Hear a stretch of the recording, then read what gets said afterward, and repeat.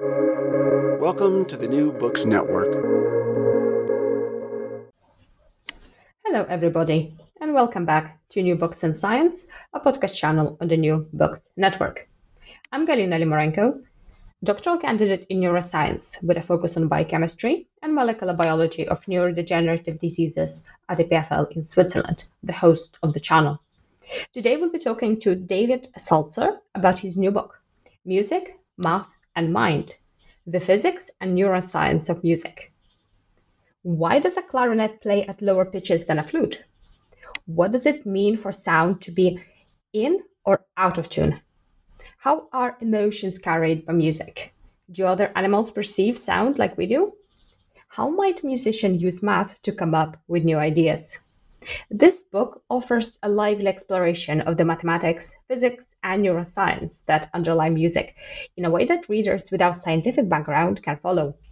David Sulzer, also known as in the musical world as Dave Sulzer, explains why the perception of music encompasses the physics of sound, the functions of the ear and deep brain auditory pathways, and the physiology of emotion. Written for musicians and music lovers with any level of science and math proficiency, including none, Music, Mind, and Math demystifies how music works while testifying to its beauty and wonder. Well, David, welcome to the show. Thank you, Galina. Looking forward. So, as we're living through the unprecedented times of the recent global pandemic, I was wondering if you could start by reflecting on how has it affected you and your work, and maybe some main takeaways that you have gathered from this experience. Okay, well, that's addressing your request backwards, I guess, as you know, from the standpoint of a biomedical researcher who's dabbles in immunology. It makes me think that we're going to have to become better at a lot of things. One is that we're probably going to have more of these. It's hard to believe that that won't happen.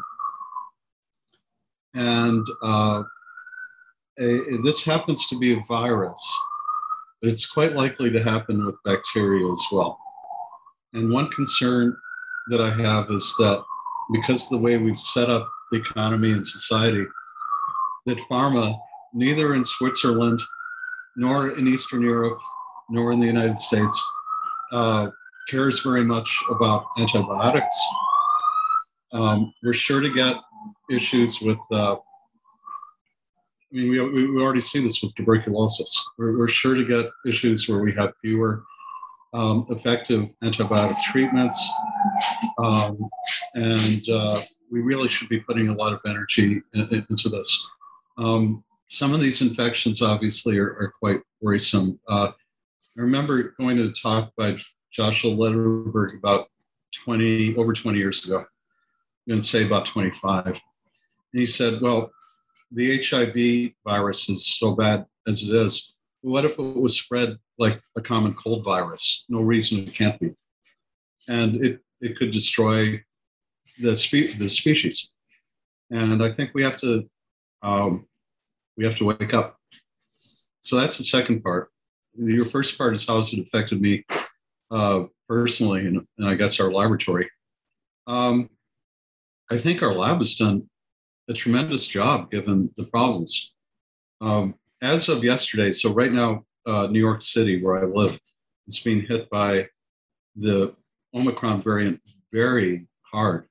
2 weeks ago, about 2% of the tests were coming in as positive for COVID. Right now, it's running 15%. So it's jumped from 2 to 15% on a straight line up. So it's probably going to go higher than it already is. And this has happened in an extremely short amount of time. So as of yesterday, I stopped going into the lab because I'm an hour away by subway. So I typically spend about 2 hours a day on a crowded subway train. So I'm working from home for at least this period. but given what we've been going through, I think the lab has been very productive. And when there were about 3 months when really nobody could work except our animal care person would come in and, take care of the animals, leave as quickly as possible. When things were really bad, and they were much worse than they are now. I mean, the numbers are, the fraction of the population is probably about to be higher than it was even in late spring, early summer of 2020, when New York City got hit very hard. But fewer people are very sick, and of course, the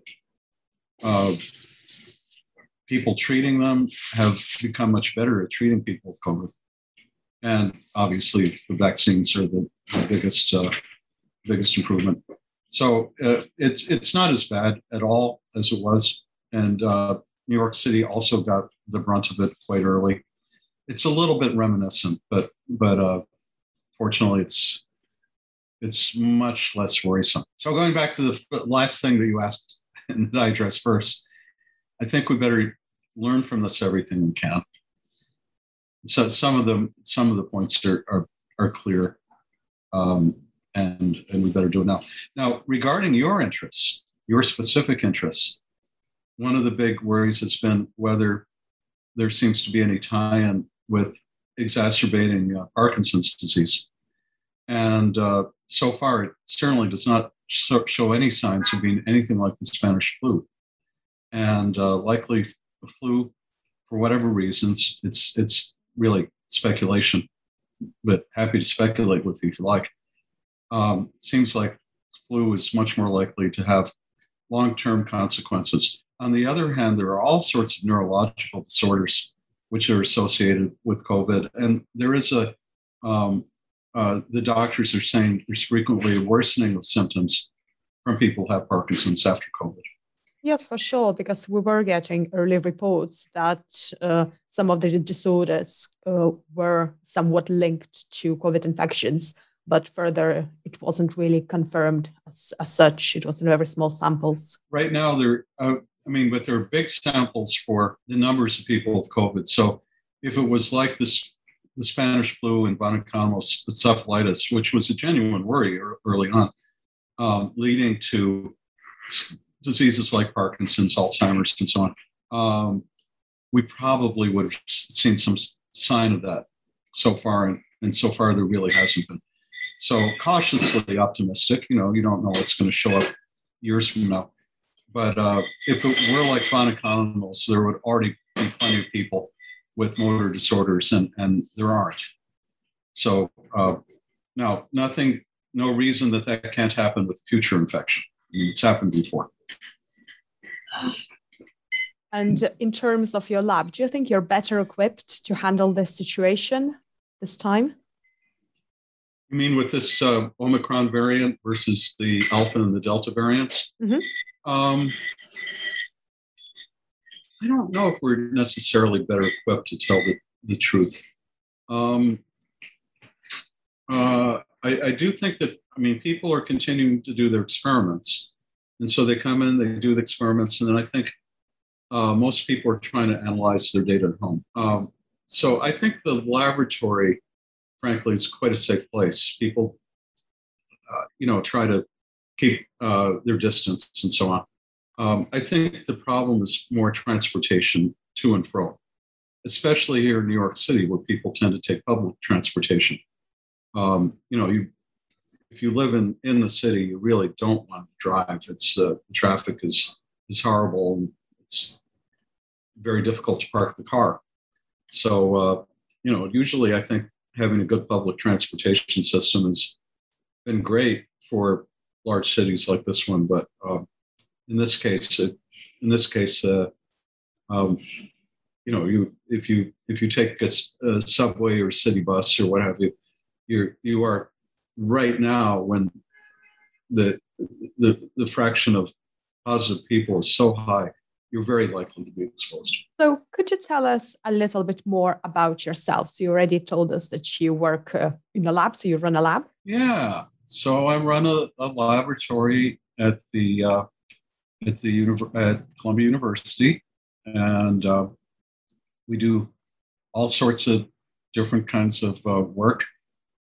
It tends to be focused on the on how learning occurs, and so that would, in particular, we look at kinds of learning that need practice and environmental feedback, and a lot of that works on a circuit, which includes a part of the brain called the basal ganglia, and we try to figure out what changes at a very basic level. How do the connections change? How does the neurotransmission, meaning neurotransmission was essentially named after the radio, because they're around the same time that synapses were becoming understood, the connections between cells in the nervous system. It was about the same time that radio was becoming very popular. So there's this history of the brain being thought of, modeled, depending upon whatever the most popular new technology at the time is. So right now, people talk about the brain as a computer or software or virtual reality or deep learning or what the hell. And 110 years ago, it was radio. Marie Curie decided to name the phenomena that she discovered radioactivity. And the reason is because she named it after the radio.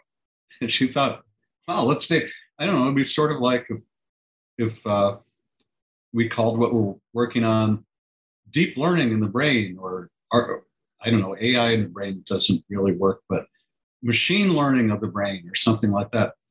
So Marie Curie took that term.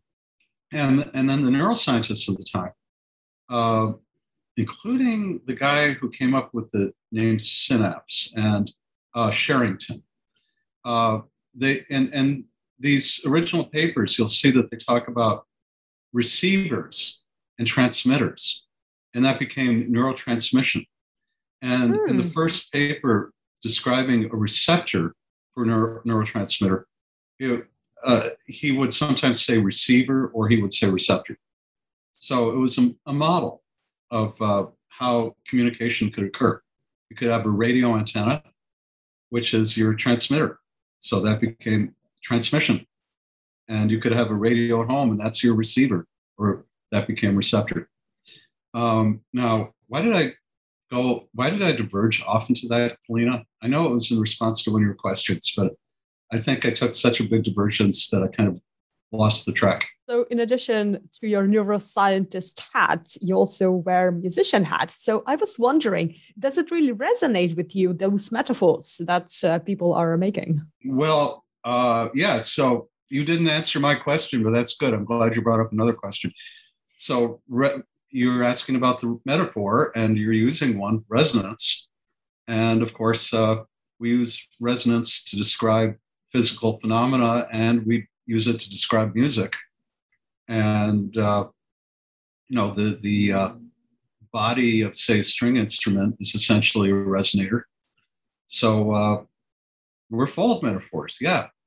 So I guess the answer to your question is yes. We're using metaphors in common with biology and physics and neuroscience as a branch of those things, and chemistry.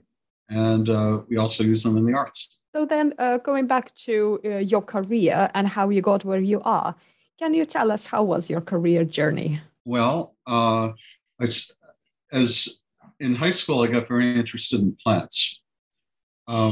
Particularly, I got interested in wild plants. And the reason I did was there was a writer, in fact, you can find his books. Now, they're going to be a little more pertinent, actually much more pertinent to people that live in North America for reasons that will be obvious. So this fellow's name was Yule Givens. And Yule Givens used to write books. His most famous was called Stalking the Wild Asparagus. And what he liked to do is walk through the woods and identify all the plants and figure out which ones you could eat. And I became very enamored of that. And I would try to learn all of the plants where I grew up, which was Illinois. So but I was in a part of Illinois, it's mostly cornfields, but the part I grew up in was the foothills of the Ozark Mountains, and there's a lot of forest. So I would walk around the forest with plant guidebooks and try to figure out every single plant. And it never succeeded, but I learned a lot. And so I became very interested in botany. And then when I went to college, which was in Michigan State University in East Lansing, Michigan, I just took courses in everything, and I had to figure out what to get a degree in. And so I decided to get a degree in horticulture. One of the reasons was because I was reading about the Green Revolution and Norman Borlaug, who actually was a professor from University of Minnesota, I believe, which is close by. And Borlaug introduced the so-called Green Revolution, helping to come up with types of corn that could feed more people in Latin America and types of rice that could feed more people in Southeast Asia. Now, he's been very heavily criticized in the media and academia for a long time, and for some good reason, but mostly he remains a hero of mine. I think he genuinely saved many millions of people's lives and gave them better lives. But it does have issues. It made people it made farmers very dependent on so-called monoculture and growing the same varieties. So you end up losing a lot of biological genetic diversity. And he realized that. But still, nevertheless, it is an issue with this sort of approach, the so-called Green Revolution. Also, because the plants grew so much more avidly, that it made society as a whole more dependent on fertilizer and to some extent pesticide. So there's a lot of improvement to be done. Anyway, I got very enamored of that and started to study that. So when I graduated, frankly, I was trying to figure out what's the next step. And that was sort of early days still of recombinant DNA, which now every laboratory in the world does. It's nothing. But at the time seemed that sort of the edgy new technology. Again, the deep learning or radio or whatever of its time. And I decided that was something I wanted to study. And so I tried to study that at the University of Florida in Gainesville.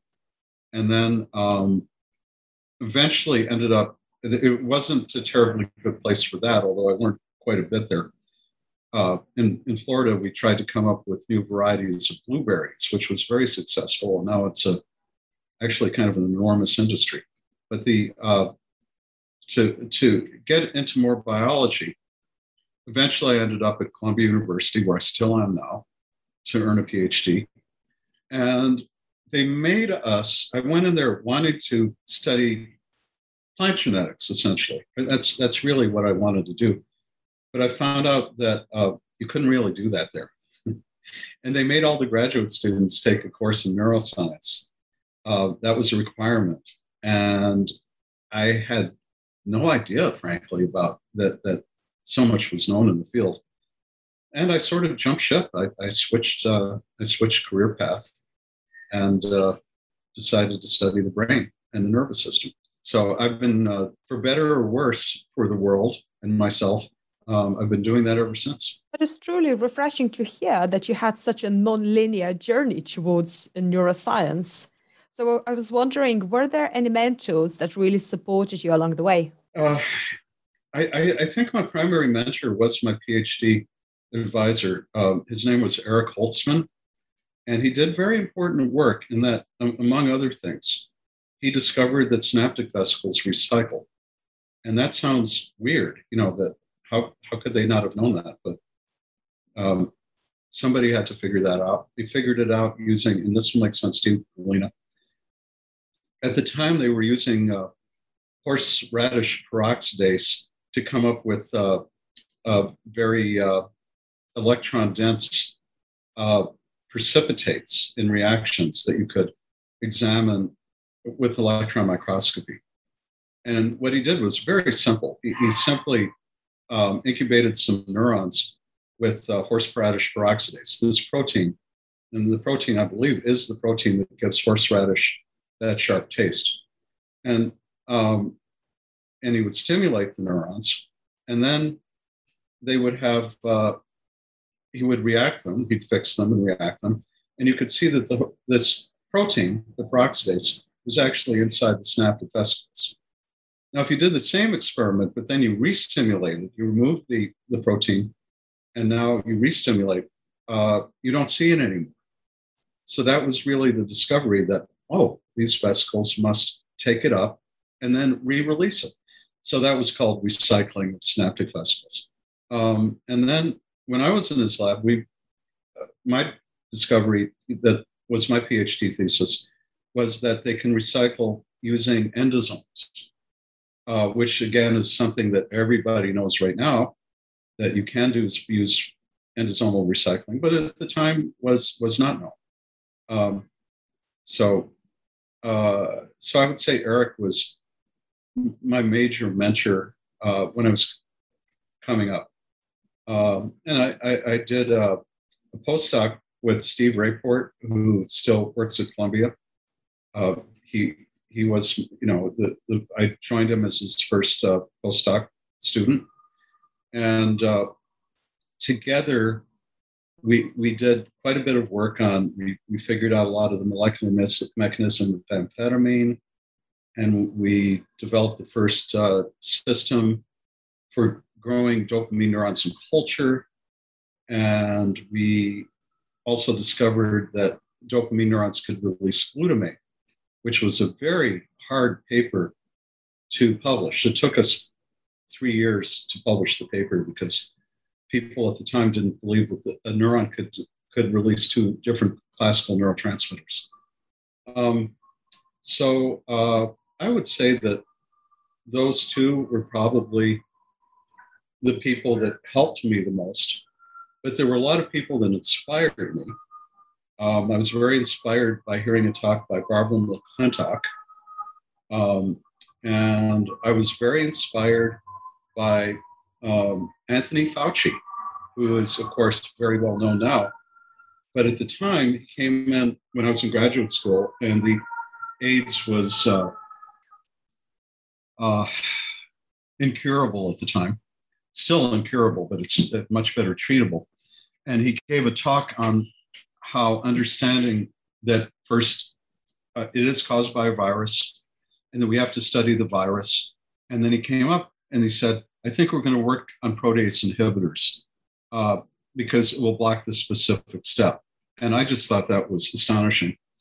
And then watching how his group and others developed these protease inhibitors, and it's no exaggeration to say, again, like Borlaug, tens of millions of people are alive now because of these discoveries.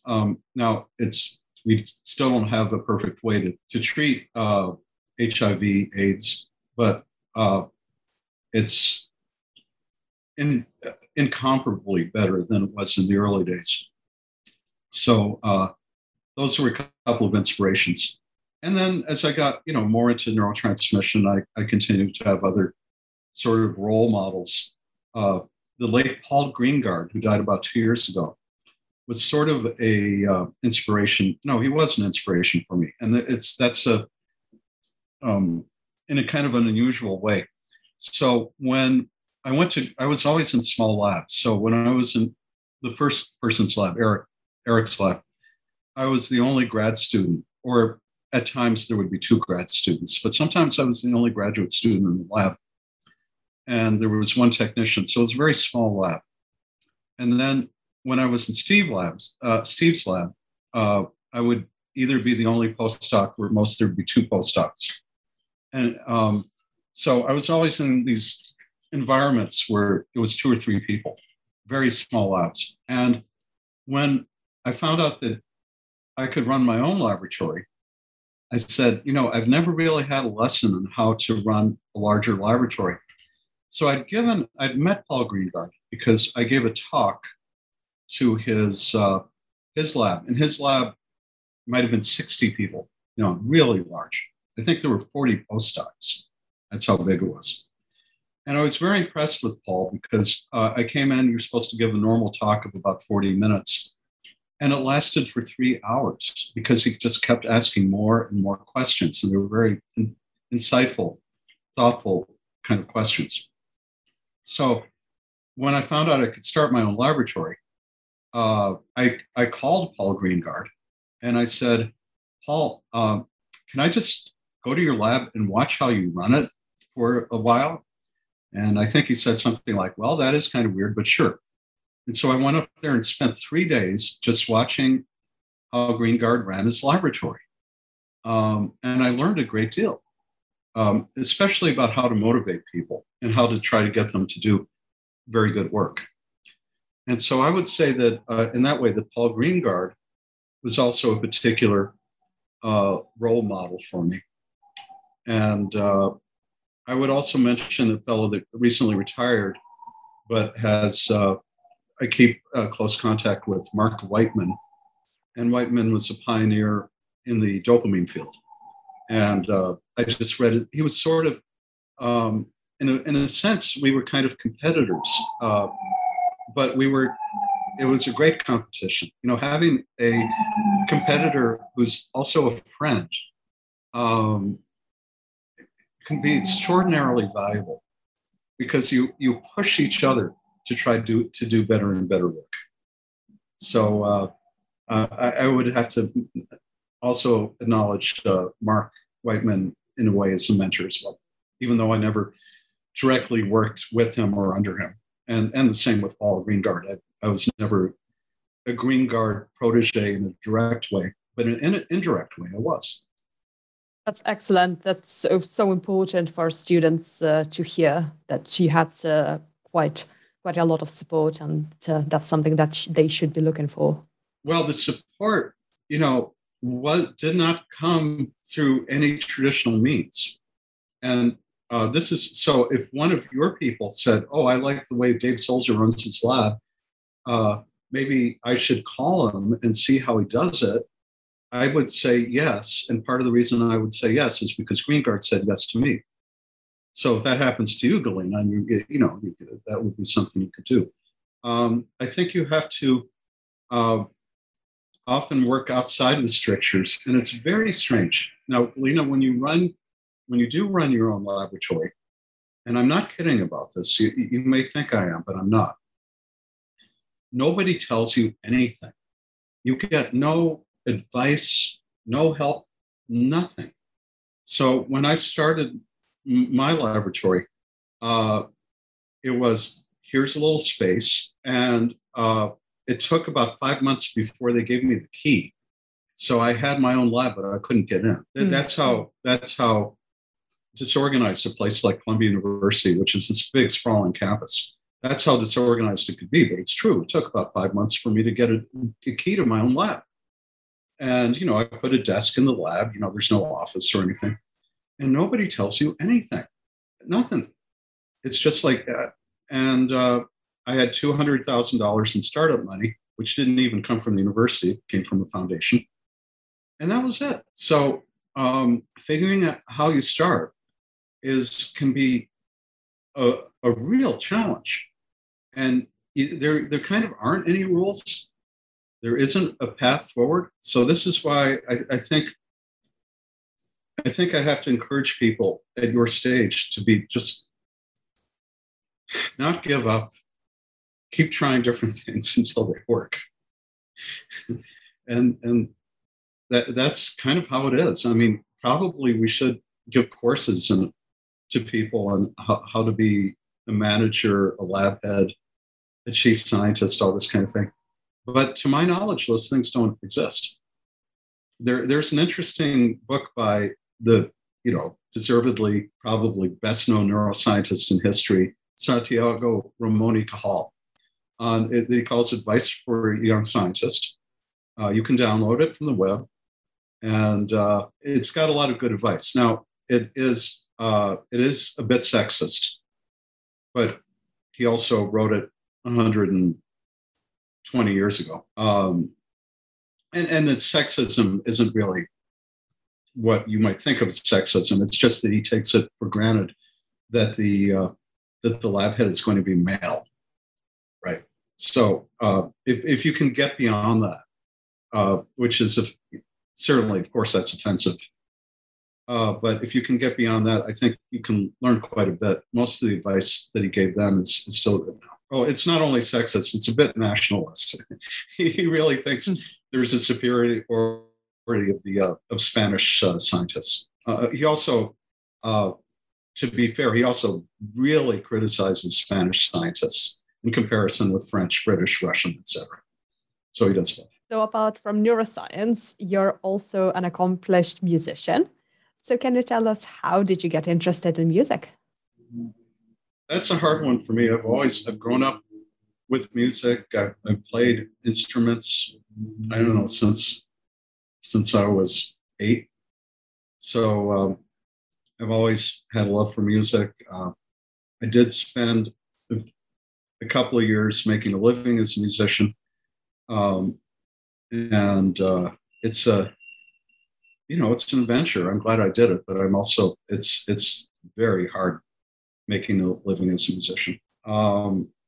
And I continue to make music, but because I'm making a living, it's something else. It allows me to work on the music I want to work on. So I'm I know not everybody can. I think these days most musicians make a living doing something else. There's just not enough money to support many people. This was not always true. I remember in the 80s and 90s, and this will sound like an exaggeration, I knew hundreds of people making living as a musician. I mean, personally knew hundreds. Now I know very, very few. So until we figure our way out of that box, musicians are going to have to make a living doing something other than creating music. And, I wish I had a better answer for it. I think it's not only true only for musicians, but on the other hand, I mean, I think because of the boom and things like, television productions of serials and so on, there are many more people making a living in essentially filmmaking than there ever were before. It's the people writing the music for those films make less, and now they used to be able to hire.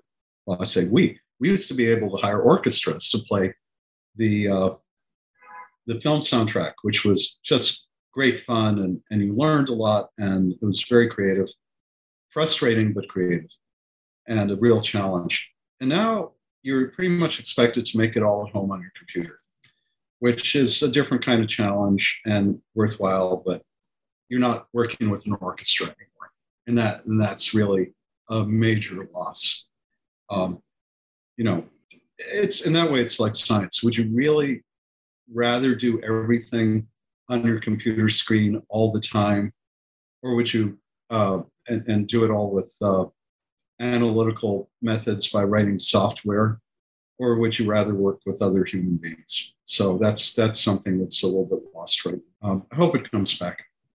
Anyway, I'm lucky that while most of us musicians have to make a living doing something else, even if it's teaching music, at least I'm doing something that I really care about. Science is studying nature is wonderful. As you already know, Galina, it's in some ways it's a tough living. It's tough in different ways that other livings are tough, but it's still an enormous challenge all the time. But I'm grateful that I can do something I care about. So many other people are doing jobs, as you know. I mean, most people don't really want to do their jobs. And for us scientists, it's different. We actually do want to do the jobs. Yeah, for sure. So your latest book is Music, Math and Mind, the Physics and Neuroscience of Music. So can you tell us, how did you come to writing it? Well, ultimately, I was teaching a course in this stuff, which I I volunteered to teach. It's a course in the School of the Arts at the university. But the reason I came to write it is because I realized these are questions I have. And the question, just very essential questions to what sound and music are. Starting off with things like exactly what is a sound wave? Or we have scales like do, re, mi, right? But why are they that? Why aren't they something else? Or how are rhythms made up? Or how does your ear perceive sound? Then how does the brain understand that one pitch or one rhythm is different than another one? How do we derive emotion from sound and music? So a lot of essential, very, very basic questions that are not taught to musicians. So they have music theory classes, but it's not that kind of theory. Music theory classes are to help you become expert in a particular style. So it's learning stylistic rules and guidance. Very important because we tend to create work. I'll say music, but it goes for all sorts of work that makes sense and is popular and has an audience in our time and place. So learning how to make the sound of jazz or of country music or of heavy metal or of organ music in the church or what have you, what to fulfill your role in society, performing or creating a particular style, that is important. You have to be able to speak that language. But what about all these questions that underlie every kind of music? Well, there aren't books that go into that. If there is a book that goes into that, in my opinion, it would be from the 1860s by a fellow in Germany named von Helmholtz, who wrote a book called The Sensations of Tone. And there have been other, of course, there have been other things that kind of help towards that. But these kind of questions, they're actually not in a book. And while Helmholtz, it would be the exception to what I just said, a lot of it is in that book. That book's 180 years old or something like that. Am I doing my math right? 160 years old. And lots been found out since then.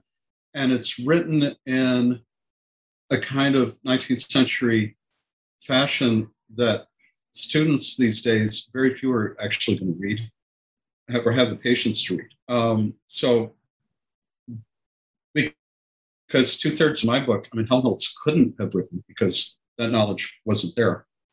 And also how each of these things relates to music that people actually make or listen to is not really in Helmholtz's book, as great as it is. It was and continues to be an extremely inspirational book for me. I felt something else was needed. But why was it needed? Because I knew that I needed it for myself. I need to understand these things. And I know that if you feel strongly that a question is interesting and important, that other people will think the same thing. Not all other people.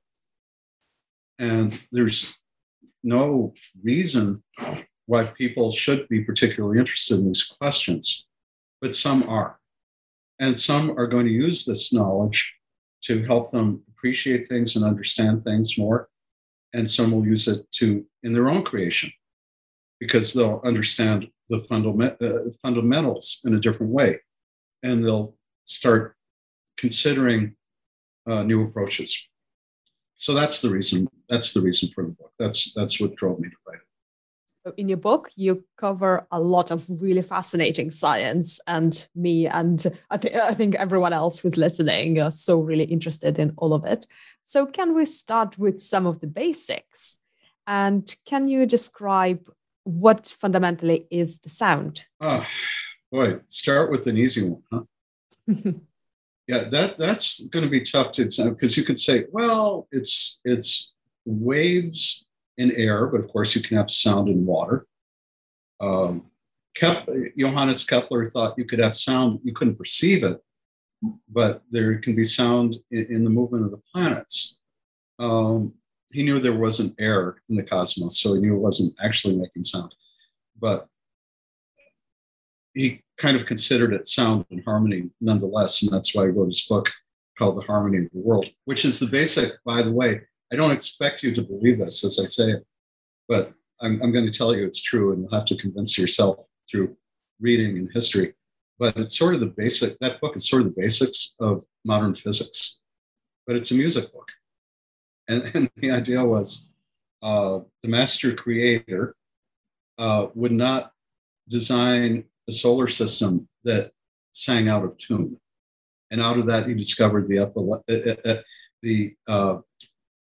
the planets move in ellipses, the elliptical movement of the planets is what I'm trying to say. And came up with theorems to describe this. And to try to get deeper is what motivated Newton to help develop calculus and to understand force and mass and attraction and gravity. So sort of the basic of our contemporary world came through somebody trying to think about sound in the cosmos where there is no air or water to carry it. But in fact, there is kind of sound in the air in the cosmos, because we can pick up vibrations, granted, of light or gravity that happen at specific frequencies. And for instance, there are rotating stars that emit frequencies around 400 hertz, which is close to the A above middle C. And there are gravitational waves that are very slow frequencies, more than 50 octaves below the lowest note on the piano, but they're frequencies. They're repeating frequencies. They are notes, in other words. So asking exactly what is sound, I'm dancing all over giving a direct answer to that question. But I suppose that part of it would be there would have to be a disturbance in some kind of media, whether it be air or water or what have you, and then it has to be perceived. So the perception is the old question: if a tree falls in the forest and it doesn't make, if the tree falls in the forest and no one's there, doesn't make sound. And by the logic I just said, the answer, there would be an answer. It's a conundrum, right? It's a paradox, but I think it actually does have an answer. The answer is no. The perception has to be part of sound. Without that, the movement in the air or what have you exists, but it's not a sound. I think sound must be perceived. Did that help at all? Yes, for sure. And as you say, it's not easy and straightforward. Maybe all of us have some kind of understanding of what it is, but then when we go deep into it, it just turns out to be so much more. So I was wondering then if I'm glad you didn't ask me now to define music, because I'd be dancing around the same points. I mean, not the same points, but I'd be dancing around it the same way. So then when we go to the perception of sound by the brain, so can you describe how do we actually get what is the sound? Oh, dear. What a big question, and one that's very active. And 10 years from now, I hope we'll know a great deal more than we do now. But the synaptic pathways are actually pretty well understood. Although certainly they're going to be more and more interconnections that are going to be unveiled with time and effort. But the connections between, how the first neural step occurs at the hair cell, and then sends those signals through the auditory nerve, and from there to the cochlear nucleus and midbrain connections, and then onto the thalamus, onto the auditory cortex, and even some of the processing in those places, particularly the auditory cortex, are somewhat understood. So a good deal amount of it, the bases do appear to be there. But I think when you're asking the kinds of questions that you probably really care about, so there's such a thing, for instance, as being in tune and out of tune. And I think it's likely that all animals with an auditory cortex can figure this out. Even people that are tone deaf can figure out in tune, out of tune. People and other animals can perceive rhythms. But exactly how that's done, we understand a lot of the physics, we understand a lot of the math, but your whole circuit that says, oh, that's out of tune, and makes you realize consciously this, which I think is sort of where you're getting at with your question, that's not really quite there yet. And that's not true just for music and arts perception. It's I think it's true for almost anything that's sort of advanced interpretation that involves the cortex and the striatum and so on. And it's going to take a good deal more work. Again, I'm not sure I actually answered your question directly. You could try me again if you like. Yeah, definitely. So I'm just going to follow up and ask, what do emotions contribute to our processing and perception of sound? Well, clearly in music, and not just music, but the arts, the ability of someone who's making it to trigger an emotion in somebody who's perceiving it is a goal. I mean, it's a central goal, maybe the most important in some ways. Does obvious ones. I mean, did J.S. Bach writing for the organ and the choir in the church help to inspire religious fervor or at least awe? Of course, that's what he was going for. Did B.B. King mean to inspire a feeling of loneliness or Schadenfreude? Of course he did. Did Michael Jackson's music make you want to get up and dance? Of course they do. So, I mean, this is a goal. This is the ability to ring out emotions is central. And to understand that, you don't really need, none of those people I just mentioned understood any of these brain pathways. They intuit how things work. And a great deal of that is, of course, it's the time and place and the culture you're living in. So that, B.B. King was not that different than his audience, or Bach from his, or Michael Jackson from his. And they understood the audience very well. They were part of the culture. What's amazing, though, I suppose, is that you could be a fan of any of those three and yet pick up the emotion from the other two. And the fact that we could still do that, in Bach's case, that it's hundreds of years later, and we could still do that, that's pretty remarkable. That means we're really receiving the communication of people from a long time before. Sometimes I wonder about that, because it's of course in one way we're only receiving it one way, right? I mean, Bach can talk to us, we can't talk back to him. But in another way, he kind of imagined what we would be like. I mean, even when he wrote, the listeners weren't right there. They might be at the church the next week, but they weren't. He was thinking in the future too. He was thinking of the people that would perceive his work in the future. So that's at least for me, that's really a kind of interesting thing to ponder. And I think it applies to science too. As scientists, if we're lucky, we can do some good work, and then, like all animals, we're going to die.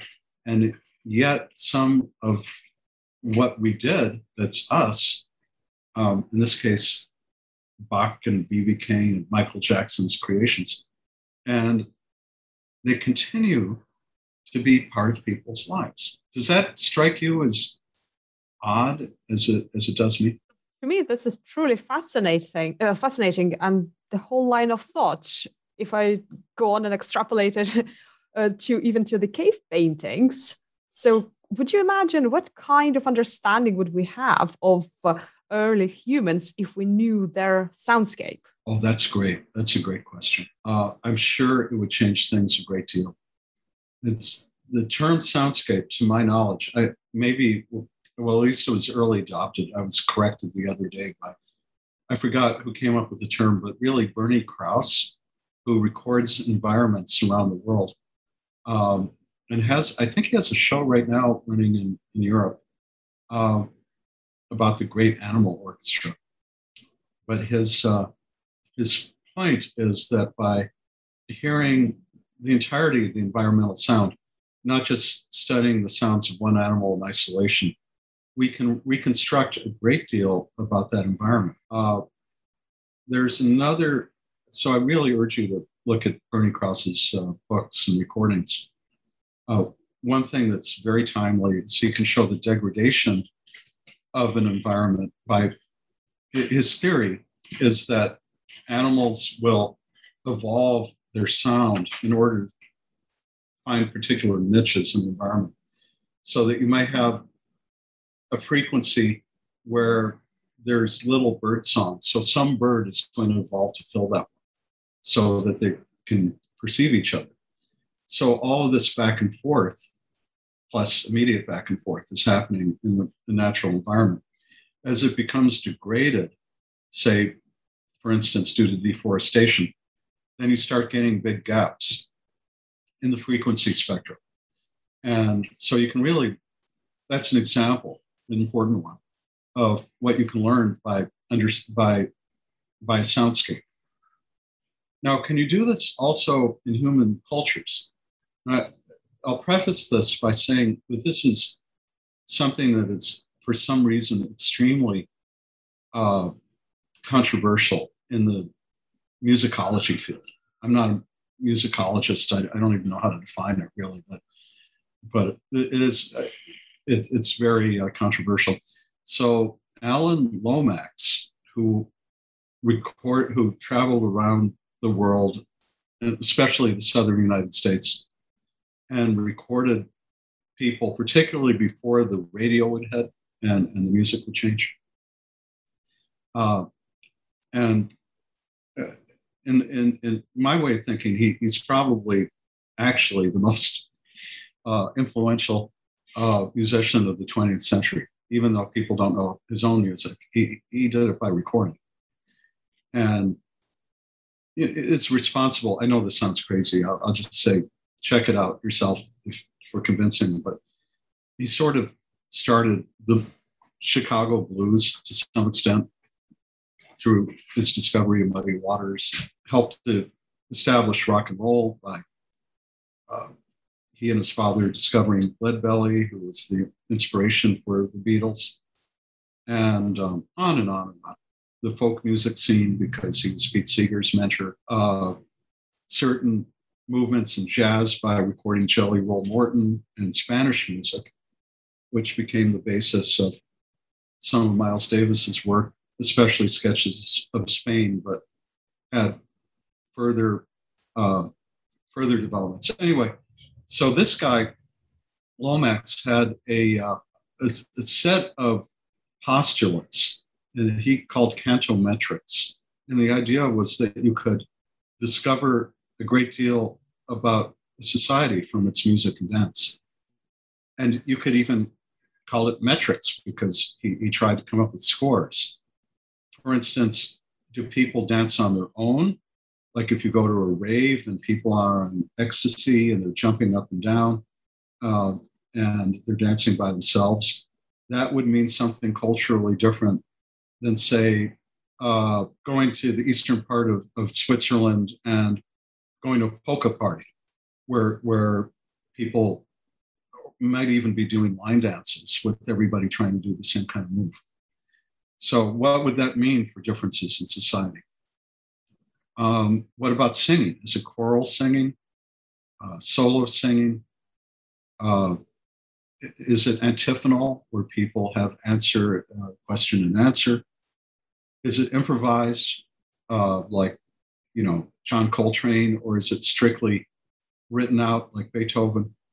All these things come up with statements, in his opinion, about how people think of their own society and culture, how their cultures are run, their perception of their position in the societies.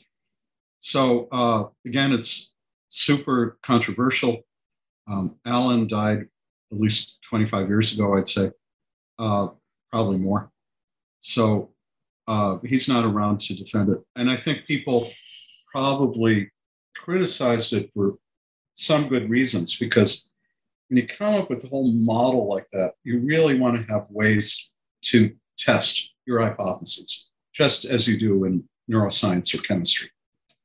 It's easy to come up with hypotheses from some observation. It's very hard to test it. And that's not just true of, theories in the arts. That's true of even, I'm afraid, theories in cosmology or particle physics, or, even behavior. It can be very hard to test your hypotheses, but it's still incumbent on us to try to figure out how to do that. So with that major qualification, I suspect there's a great deal to be learned in the soundscape. And that if you went back to, forgive me if I mispronounce this, the caves of Almatira, and got the soundscape, as well as the inkling that we can get of the visual artscape, I think we would learn a tremendous amount about those cultures. We do have recovery of a relatively small number of musical instruments, mostly flutes, made from bird bones, in one case from a mammoth tusk, that go back about 40,000 years. And there are some other ancient instruments that have been rediscovered and getting, much, much later. We actually have quite a few instruments that have been recovered from Pompeii. So I think we have moderately good idea. And I'm also going to give another example here. The way that we listen to the music of the Renaissance and period before the Renaissance. So let's say the music from around the 1100s up to sometime in the 1400s. Well, this is music that musicians and music lovers listen to a lot. Palestrina, Michaud, Thomas Tallis, William Byrd, on and on. Hildegard van Bingen, many. I am pretty sure, and I know this now more by having gone through Kepler's book and trying to understand what he's talking about, and playing the stuff myself, that we're not tuning it properly. And if we use the tunings, these just intonation tunings, we won't get into it right now, but you can read it in my book, and I'm sure there are other books that go into this. But if we use the tunings that they use, suddenly what sounds like kind of arbitrary movement and an arbitrariness that you'd hear in the old motets that we resurrect now and sing disappears. You go like, that's why it's that way. It's that way and not another way, because the instruments that they used sound right. And if we were using those same instruments in the same tuning now, we would be writing music that sounds like them. The reason that we write so differently, in a large part, I don't expect anybody to believe this until they actually try it. But if you take jazz chords and you play them in the intonation that was used in that period, they sound terrible. Whereas if you use the chords that they used in their intonation and play them on a contemporary tuning system, 12-tone equal tuning system, they sound okay, but they don't sound as profound and lovely. They don't ring in the same way. They don't have the same emotional context and richness. So a certain amount of our musical soundscape is based on things, very, very basic things, which change. They change for a variety of reasons, and then we can't really quite recover it. While I'm just saying all this, I'd like to give another example.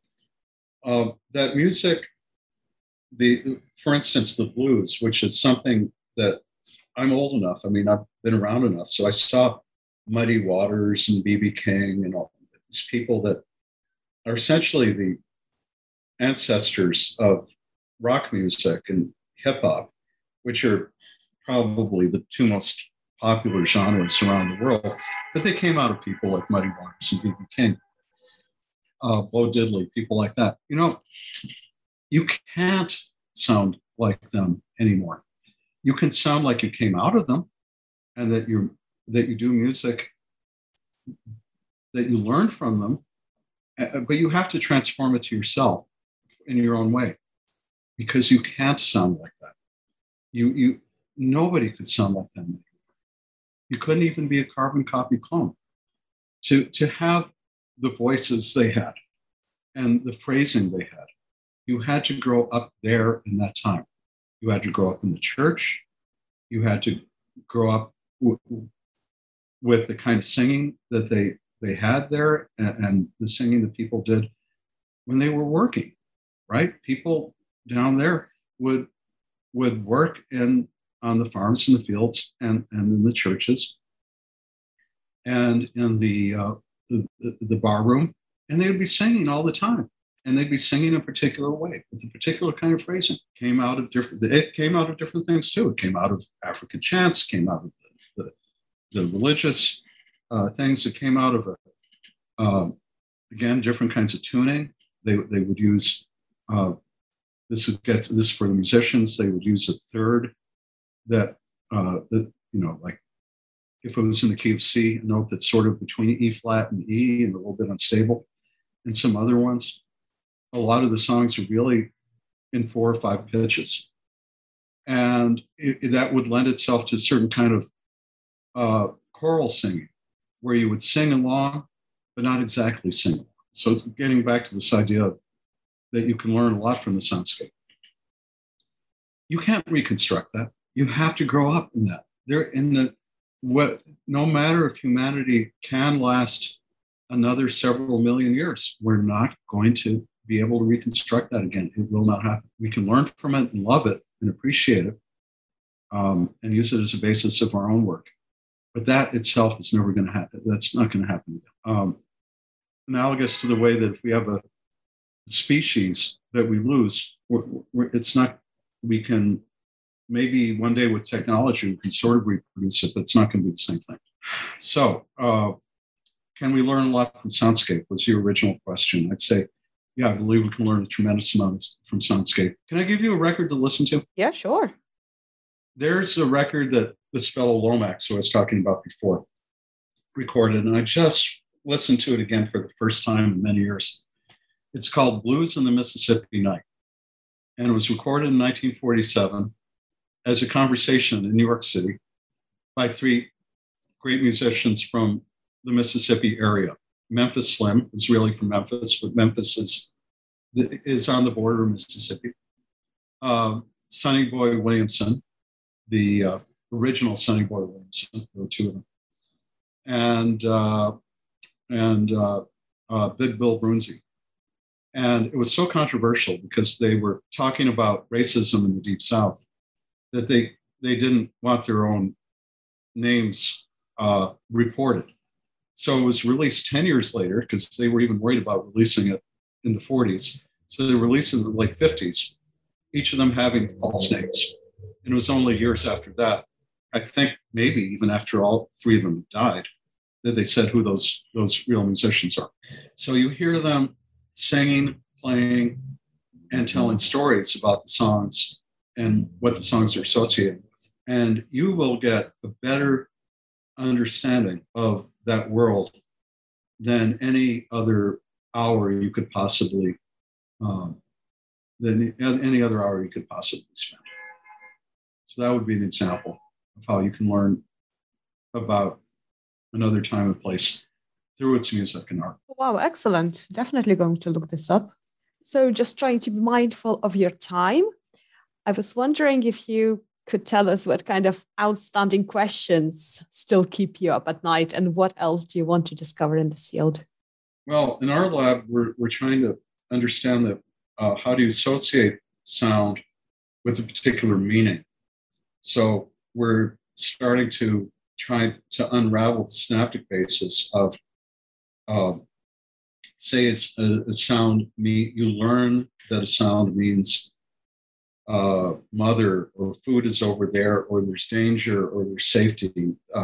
This kind of thing. What actually changes in the brain as this occurs? So to me, this is a very fundamental question that we've only had the tools to begin to answer over the last few years. But I think we can really learn a lot. And maybe a graduate student in the lab has figured out the central synapse where all this stuff is integrated. Of course, we don't actually know this. This is just what our results and data indicate to us so far. So that's a question that keeps me up at night. Another one that really bothers me a great deal right now is what are neurodevelopmental disorders like autism, OCD, and I would include schizophrenia here. What are they really? They do have a biological basis. What the heck is it? And there's so much to be learned of that. Genetics is helping a lot.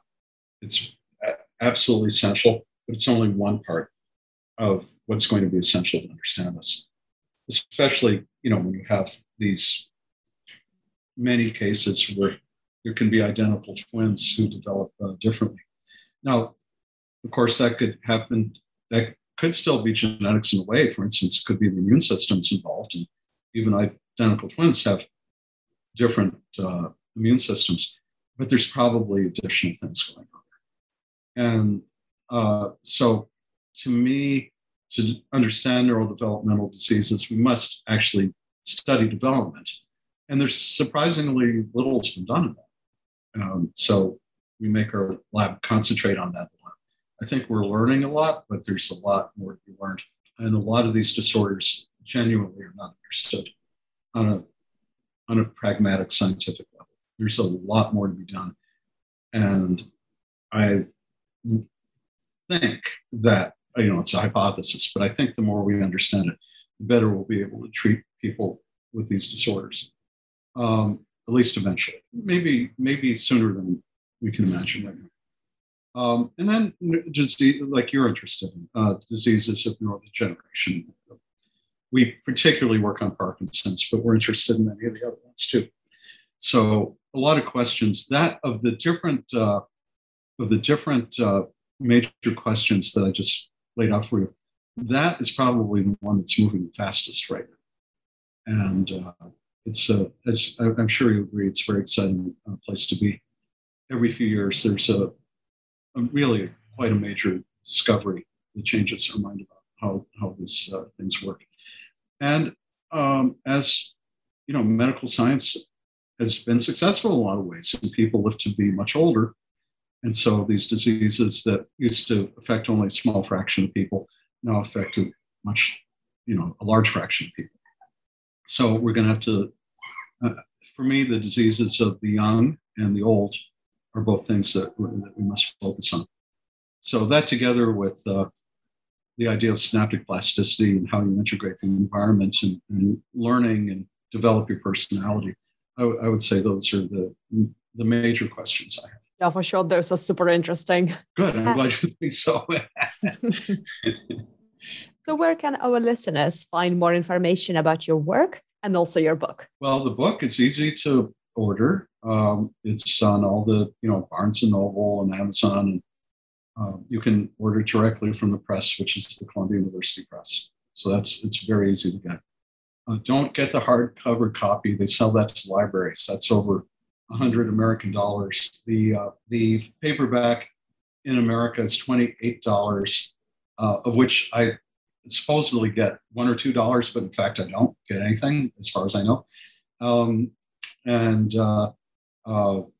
28 bucks in New York City will buy you 2 glasses of wine, and I'm confident it's about the same in Lausanne.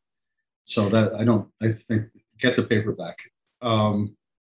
Then for our science, we have a lot of review papers, and some of them are going to be useful for general readership.